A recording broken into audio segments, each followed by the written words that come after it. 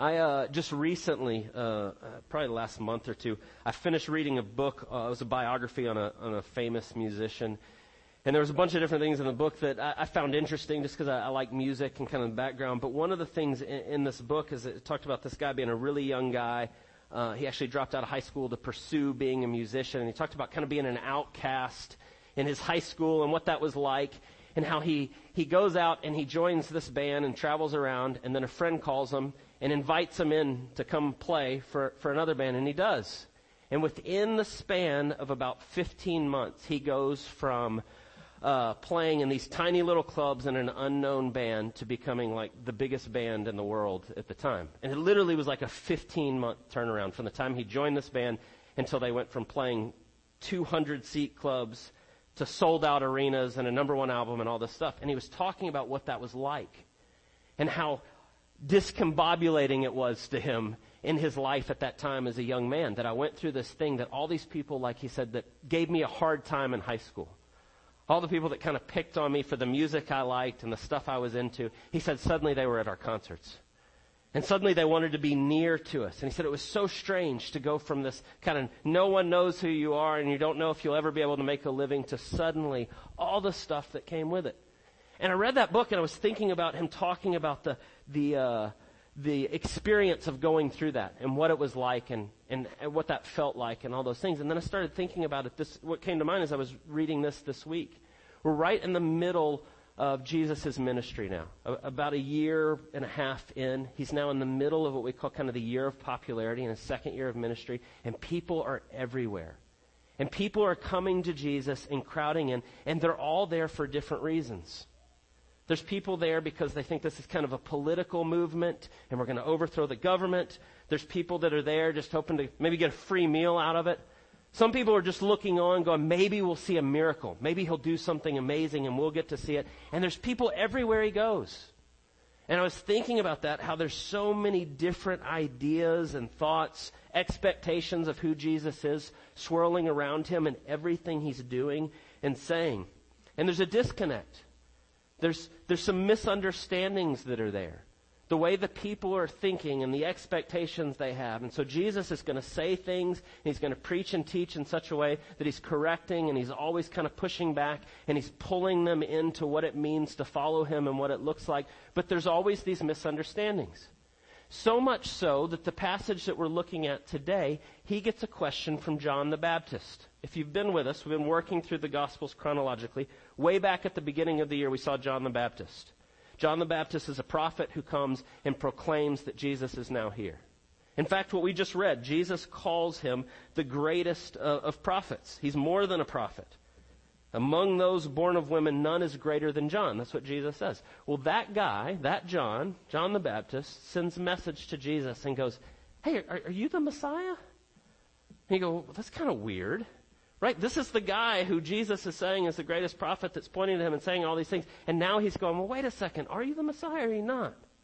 And there's some misunderstandings that are swirling around Jesus and his ministry. And some of the things that they misunderstand.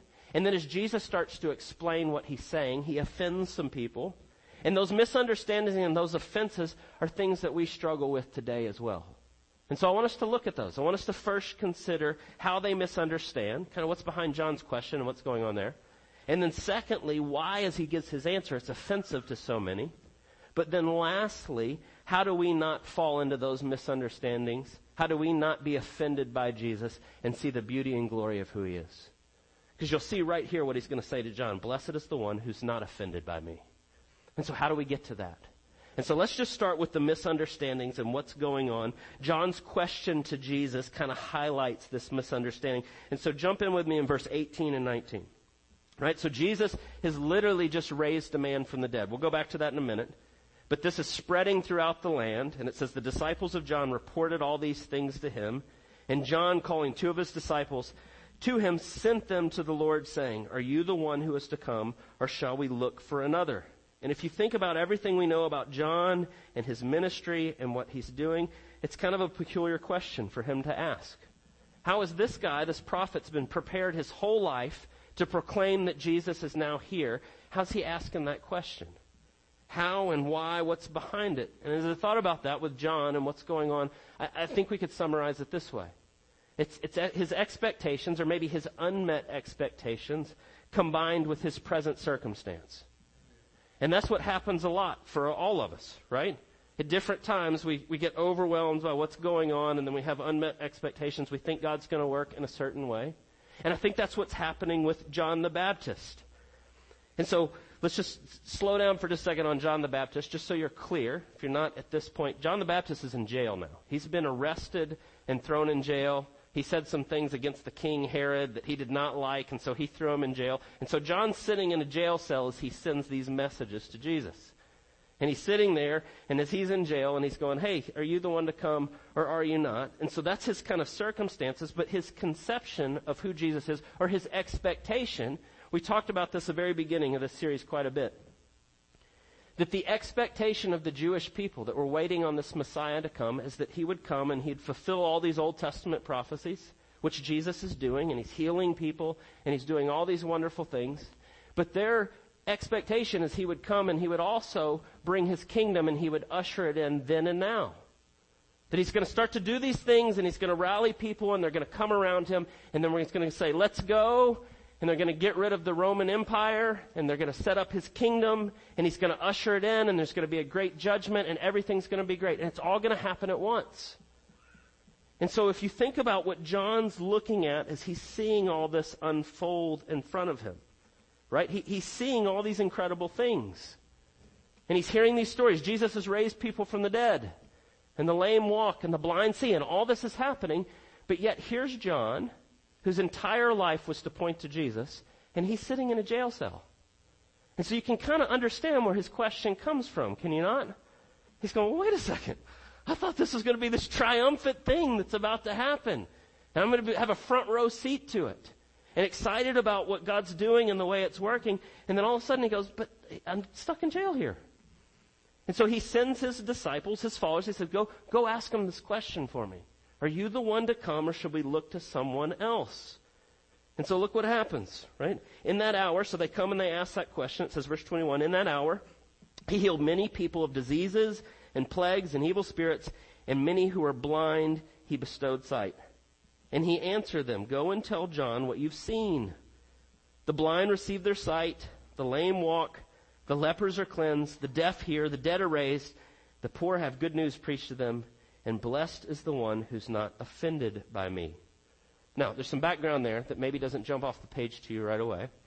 But the way Jesus kind of constructs his answer, John would have understood kind of the way Jesus is answering. Because what Jesus says here is he's really kind of putting what's really happening right in front of him, but he's putting it in the language of the prophet Isaiah. Right? Isaiah says these exact things about the Messiah that will come. That he's going to heal the lepers and give sight to the blind. And that whole thing there. You see a very similar construction the way Jesus says it in Isaiah 35 and Isaiah chapter 61. Isaiah chapter 61 being a messianic prophecy talking about what the Messiah will look like.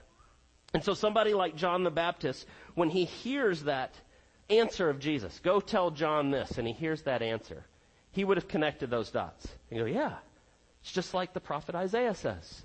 And here he's doing all those things. But there's something else that I think would have jumped out at John as his friends come back and tell him what Jesus said. He'd go, yeah, that's what it says, but there's some things missing there. If you go and you read in Isaiah 35 and Isaiah chapter 61, you start to look at all these messianic prophecies. It includes that whole list. But it also includes things like proclaiming liberty to the captives, opening the prison to those that are bound. It says things like judgment will come on those that are doing evil. And all these things. And so you can understand his question, right? And so imagine when his disciples come back and they go, yes, we saw him raise the dead. And he answered your question and he told us to tell you this, John, that the blind gain their sight. And you can hear John going, yes, of course. And he'd say to him, the lame walk. And he'd say, yeah, that's right. And the lepers are cleansed. And the deaf hear and the dead are raised. And blessed are those that are not offended of me. And you can hear them get to the end. And they say that, and John's sitting there in jail, and he goes, was there anything else? Did he mention anything about the captives going free? Anything about the justice piece? That would be great too. And they go, no, that's all he said. And blessed are those that are not offended of me. And you can imagine John sitting there and going, wait a second. John's not doubting from the sense of like, oh no, because of my circumstances. He's holding fast to what Scripture says, and his understanding is all this comes together. And so he has an expectation of the way God's going to do this. And now his circumstances are in such a place that he's going, I don't know how these connect. And so you can imagine John sitting there and going, wait a second, how does that work? Jesus just ends with, blessed is the one who's not offended by me. See, the truth is John sees rightly the good news, but he's just not seeing the fullness of how it's going to play out. See, for the ultimate justice to come, for judgment to come and not all of us be consumed in it, Jesus is going to have to lay his life down. And that's what no one is seeing as they're following Jesus in these moments. And we're going to see this all the way throughout the Gospels. That everyone, even Jesus' very closest followers, even John the Baptist, even Peter and James and John and the ones that are closest to him, that walk through his life all along the way, when he starts to say, oh, and by the way, I'm going to lay my life down, they don't even get it. Right? Like when you read through the Gospels and the first times he starts to say that, it blows right over their heads. They don't have an understanding of it at all. And then he's going to start to tell them very directly, this is what has to happen.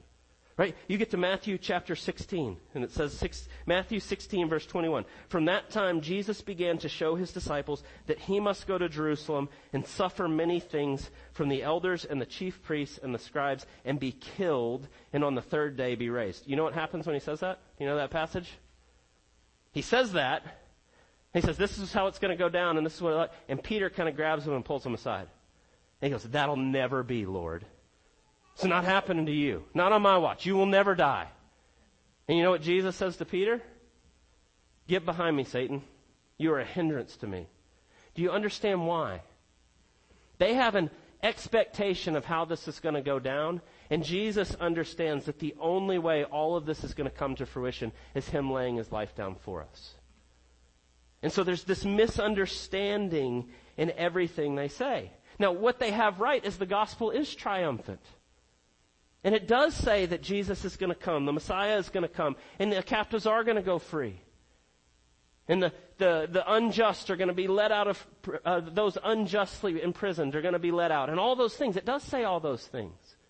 But the only way the fullness of that comes is Jesus must die. If Jesus comes, and John the Baptist goes, hey, when is this going down? Are you the one to come? And Jesus goes, okay, let's go get John out of prison. And let's overthrow the government. And let's get this thing rolling. Let's set up this kingdom right here and now. What happens? We're still in our sins. We're exactly what the Apostle Paul writes in 1 Corinthians chapter 15. If Christ has not been raised, then your faith is futile and you are still in your sins. And Jesus knows this. And so he's going to deal with unmet expectations from every place that he goes. Multiple times they're going to say, and they sought to take and make him king, and he slipped out from their midst. He says, it's not the way this is going to work. And so you can understand where they're coming from, but what's the misunderstanding? The misunderstanding is this idea that we can just have a good king. We can just get some better information. That if we had the perfect king and the right government and everything was good, and he gave us good information and he ruled justly, everything would be good. That's a lie. We don't just need better information.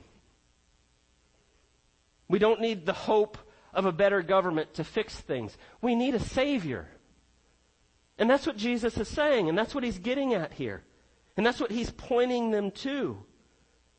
He's bringing us to see a bigger picture of what he's after. See, the problem is their expectation is far too small. This misunderstanding of John the Baptist and what he's asking is he's just not seeing the fullness of what Jesus is doing. And so the misunderstanding here is this idea that we just need better information. We just need a better teacher. And I would say to you, although it looks differently today, That's the same way in which we misunderstand Jesus a lot today. So many people will say, let's not talk about Jesus' miracles and the resurrection and all. Come on, that didn't really happen. What we really need is just to follow Jesus' teaching. And that is not the gospel. That is not the good news. In fact, there's nothing good news about that. If you just take Jesus' teaching and try to apply it to your life, and I'm going to follow these things and then that'll make everything better, you know what happens? Is it crushes you. You can never do it. And the more you try and the more you put those things in, you go, more I'm going to pull myself up by the bootstraps, the worse it gets. You can't do it. You'll never bring it together. And so the misunderstanding that's underneath it is not seeing the fullness of what Jesus has come. We don't need better information. We don't need a regime change. We don't need a new king. We don't need all those things that we think in earthly terms, but we need a Savior. And so Jesus answers the question to John, and he sends them back, and he says, go tell John. But then he turns and he begins to speak to the crowd. And he's going to say a couple things that are pretty offensive, which Jesus often does. He'll say things, and if you really stop and think about it, it cuts in what he's saying. And it's because he loves us and he wants us to see the truth. But he turns to the crowd, and look at what he says in verse 24. When John's messengers had gone, Jesus began to speak to the crowds concerning John.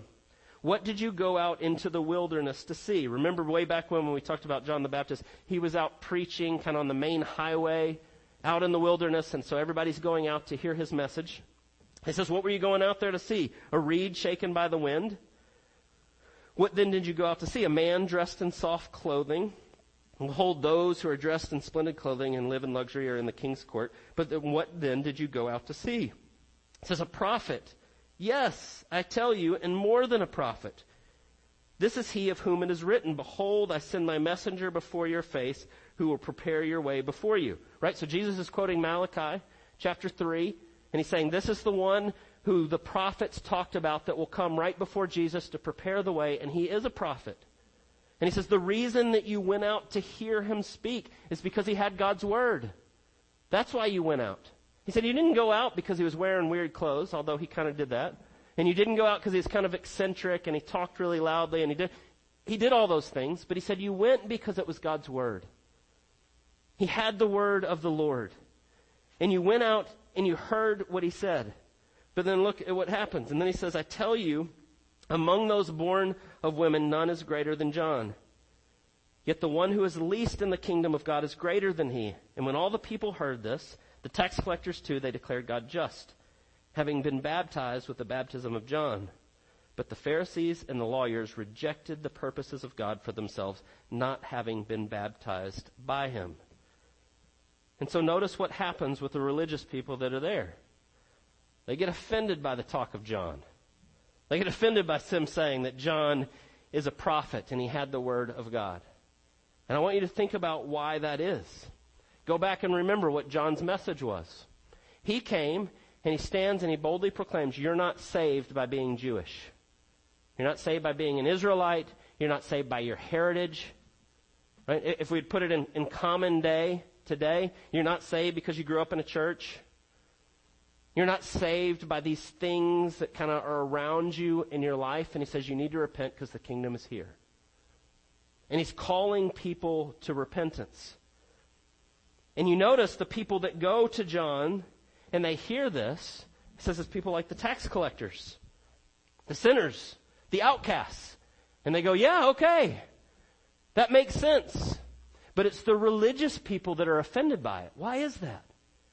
Why is it when he calls them to repentance, the good people, say good in quotes because Jesus says no one is good except for God alone, but the good people go to him and they don't like what he's saying and they don't participate in his baptism. And the answer is because it's humiliating. He's calling you to say that you can't do this on your own. And it's not because you're Jewish, and it's not because the church you grew up in, and it's not because of your family, and it's not any of those things, but you need to repent. You need to put your faith in what God is doing, that he is now here. The rescuer has come. And that's what he's calling them to. And I want you to think about that. It's everything that Jesus was saying as we talked about in the Sermon on the Mount. Right? How did he start? The very first thing, he stands up. We spent 2 months on the Sermon on the Mount. First thing, blessed are the poor in spirit, for theirs is the kingdom of God. Blessed are those that have a right understanding of who they are. That I'm a sinner that desperately needs a Savior. And when Jesus begins to speak and talk that way, you don't just need a good king. You don't just need some laws. You don't just need some information. You need a Savior because you can't do this on your own. And people are offended by that. Maybe you're offended by that. I meet people regularly. Their conception of who God is and who Jesus is and what it means to be a Christian and what it means to be in the church today is you be a pretty good person and you try your best and God will accept you. Except that's not what Jesus said. He said you can't do it. That's why I'm here. Jesus comes and says, I came to do for you what you can't do for yourself. And he says it over and over and over again. And people are like, oh, I don't know about that. We'd rather you just be a good king and overthrow the government and do the things we want you to do. And he says it doesn't work that way. See, the gospel is triumphant. The captives are going to go free. He is going to set all things right. The hope that John had, the hope that his followers had, is a right heart towards wanting to see all things set right. They were just missing how it comes. It's not that Jesus comes to give us better information. He comes to do for us what we could never do for ourselves. And I'll tell you, that's very humbling. You have to come to a place of going, I can't do this. I'm not a pretty good person who's really close to God. I am a wretched sinner that's nowhere near Him. And I desperately need Him to come and do for me what I can't do for myself. And so many were offended when he starts to talk about John as a prophet. And what else? What did you go out to hear? But he says something kind of interesting in the middle of that. Look at verse 28. He says, I tell you, those who are born of women, none is greater than John. Yet the one who is least in the kingdom of God is greater than he. What does he mean there? And he says, John is greater.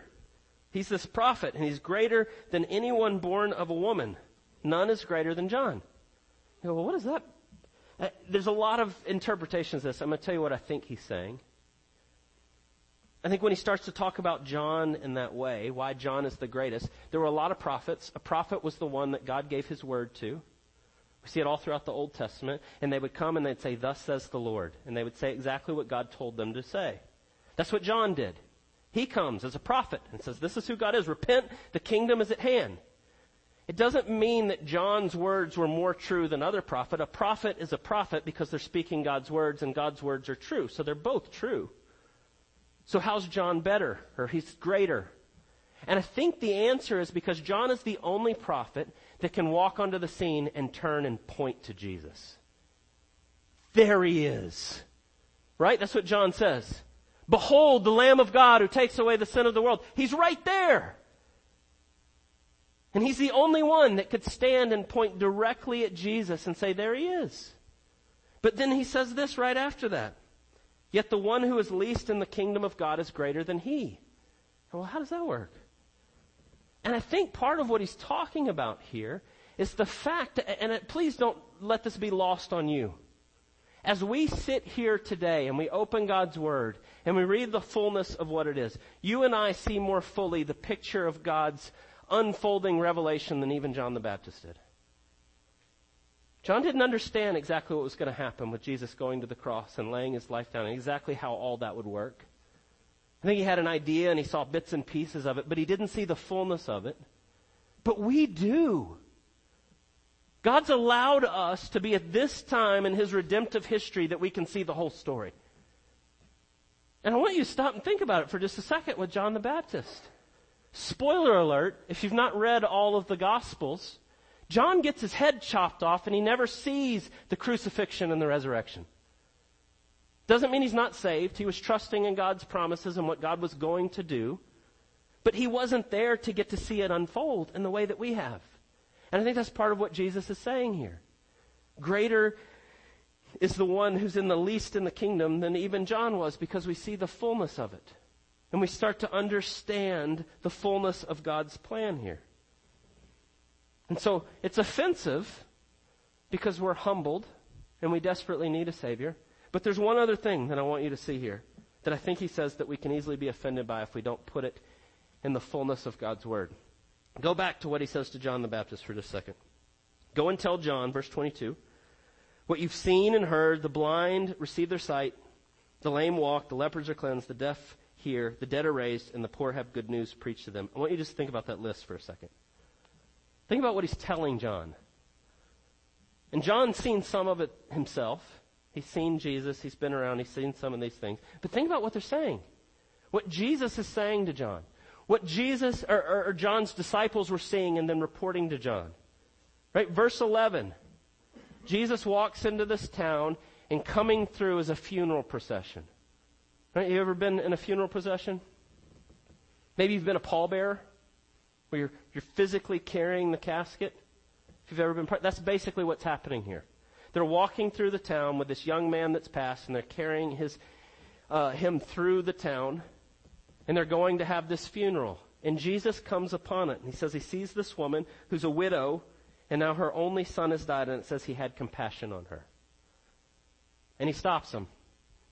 So I want you to really think about that. Put yourself in their shoes for a second. Have you been to a funeral before? Have you been to a funeral where they're carrying the casket? And imagine this guy steps in and he goes, hey, just a second, stop. And he opens the casket up and he says, get up. And the person gets up. Can you imagine that? Can you imagine what that would be like? I mean, really, put yourself in their shoes for a second. It tells you what it was like. Verse 16, fear seized them all. That'd be pretty scary. That guy just told a dead person to get up, and they got up. And that's what happens. And that's what he's saying to John. Go tell John this. The dead are raised. I'm speaking and people are coming to life. Literally and spiritually, both are happening as Jesus goes and he preaches and he teaches. But it happens and he sits up. And it's scary, and I want you to think about why it's scary. It says, fear seized them all, and they glorified God, saying, a great prophet has risen among us. God has visited his people. That's good news. God has come, but why is it scary? So the Bible calls the fear of the Lord. Suddenly you see for a moment who God is and who you are in light of that. God is the one who spoke all things into existence and the one who says, get up, and the dead get up. And this is who Jesus is. And he speaks in that way. And there's this awe that overtakes them. The dead are raised. And I want you to think about John the Baptist. And he hears this man sitting in prison. This man that's given his entire life to proclaiming who Jesus is. That's what he was born for. That was his entire mission, was to proclaim Jesus. And he's hearing the dead are raised. But then Jesus says, and blessed is the one who's not offended by me. You go, what is he saying? In light of who Jesus is, right? When we come to understand who Jesus is, he's the person who says, get up, and the dead get up. He's the God of the universe that's come down and willingly lays his life down for us and then is gloriously raised again. That's who we're talking about. And when that Jesus turns to you as you sit in prison and goes, blessed is the one who's not offended by me. And you go, that's right, Lord, I'm yours. You do what you will with my life. I am yours. And I think that's part of what he's saying to John the Baptist. And that's not easy.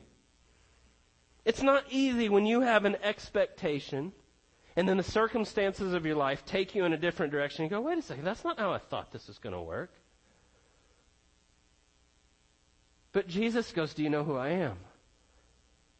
I am the God of the universe that has come to save you, that has come to do for you what you could never do for yourself. Is there anything that I cannot ask of you? That's a hard truth, is it not? That you are bought with a price, that you are not your own, that God has a unique plan for you in your life, and the chances are it might not look just like the way you thought it should look. That's not easy to hear. It's really hard to hear if you live in 2022 in America. Lay down your rights and follow me. Ugh. But my rights are more important than anything else. And that's not what Jesus calls us to. If we are His, and we put our trust in Him, I've been saying this over and over for years. Saving faith is transferring your trust from yourself to Jesus. And you put your faith in Him and who He is and what He's doing. If you're honest, there's a reckoning that has to happen. If Jesus is the God of the universe who's come down and who is raised from the dead, does it make any sense to make Him your assistant? No. He's the Lord of your life. And wherever He calls you and whatever that looks like, blessed is the one who's not offended of me. And that's what He says to John as he sits in jail, awaiting to be beheaded, to never see the fullness in his life in this time. Yes, he's now seen the fullness and the glory of who Jesus is. But he's sitting there going, that's not the way I thought it was going to go. And so how do we get past that? That's hard. I know as I say it. Trust Jesus with everything in your life. And you go, yeah, but you don't know all the things that are going on in my life right now. And it's not easy. So how do we get to the place where we don't get sucked into that? How do we not be offended? How do we see the beauty of who God is? How do we not let how powerful our unmet expectations and our circumstances are in our life? Because they are. Those are the things we end up looking at. How do we not fall into that? And the answer is exactly what Jesus is kind of pointing them all to and calling them all to as He goes. And the answer is the cross. Because when Jesus comes and He lays down His life and He enters into this life and He takes on flesh, God fully man, fully flesh, being tempted in every way that we are, yet without sin. And then He willingly comes to the end of His life and He lays His life down and He goes to the cross and He takes on the sin of all those that would put their faith in Him. He knows every single heartbreak and hardship there's ever been. And He knows it fully and completely. There is nothing that you can go through in your life that He doesn't know what it's like. We worship a God who's not far off. That goes, just trust me and here's my word and that'll do and that's it. We worship a God who's come to us and He knows everything that you go through to the fullest. There's nothing that we will ever come upon in our life that Jesus doesn't know. And He says, I've got you. Blessed is the one who's not offended by me. I've got you in this. And I'm not done. And I'm going to finish what I started and I'm going to bring it to fruition. And whether it's in this life or when Jesus returns, we're going to see all of it fit perfectly together. I was thinking about it as we were singing this morning. How marvelous, how wonderful. When I see His face, and then suddenly everything falls into its perfect place, exactly the way He planned, and you're going to go, oh, that's what He was doing. Oh, that's so much more amazing than I could have ever imagined. We have just a moment in this life to live by faith, to trust Him in those things. But it's not a blind faith. We talked about that last week. Because of the cross and what Jesus has done. And so let us be a people that is never offended by Him. That is always holding fast to who He is. Would you pray with me? God, we thank You for the glorious good news of the gospel. We thank You that You know us, that You love us, that You've not left us in the midst of our need, but that You've come to us to do what we could never do for ourselves. I pray that when hard things come in our life, when there are struggles and hardships and aches and pains and all that comes, that we would see You in the midst of all of it. That You know exactly what we're going through, that You are redeeming it, that You are bringing us from one degree of glory to another, that we would never forget that truth and we would see it fully and completely. We pray all these things in Jesus' precious name. Amen.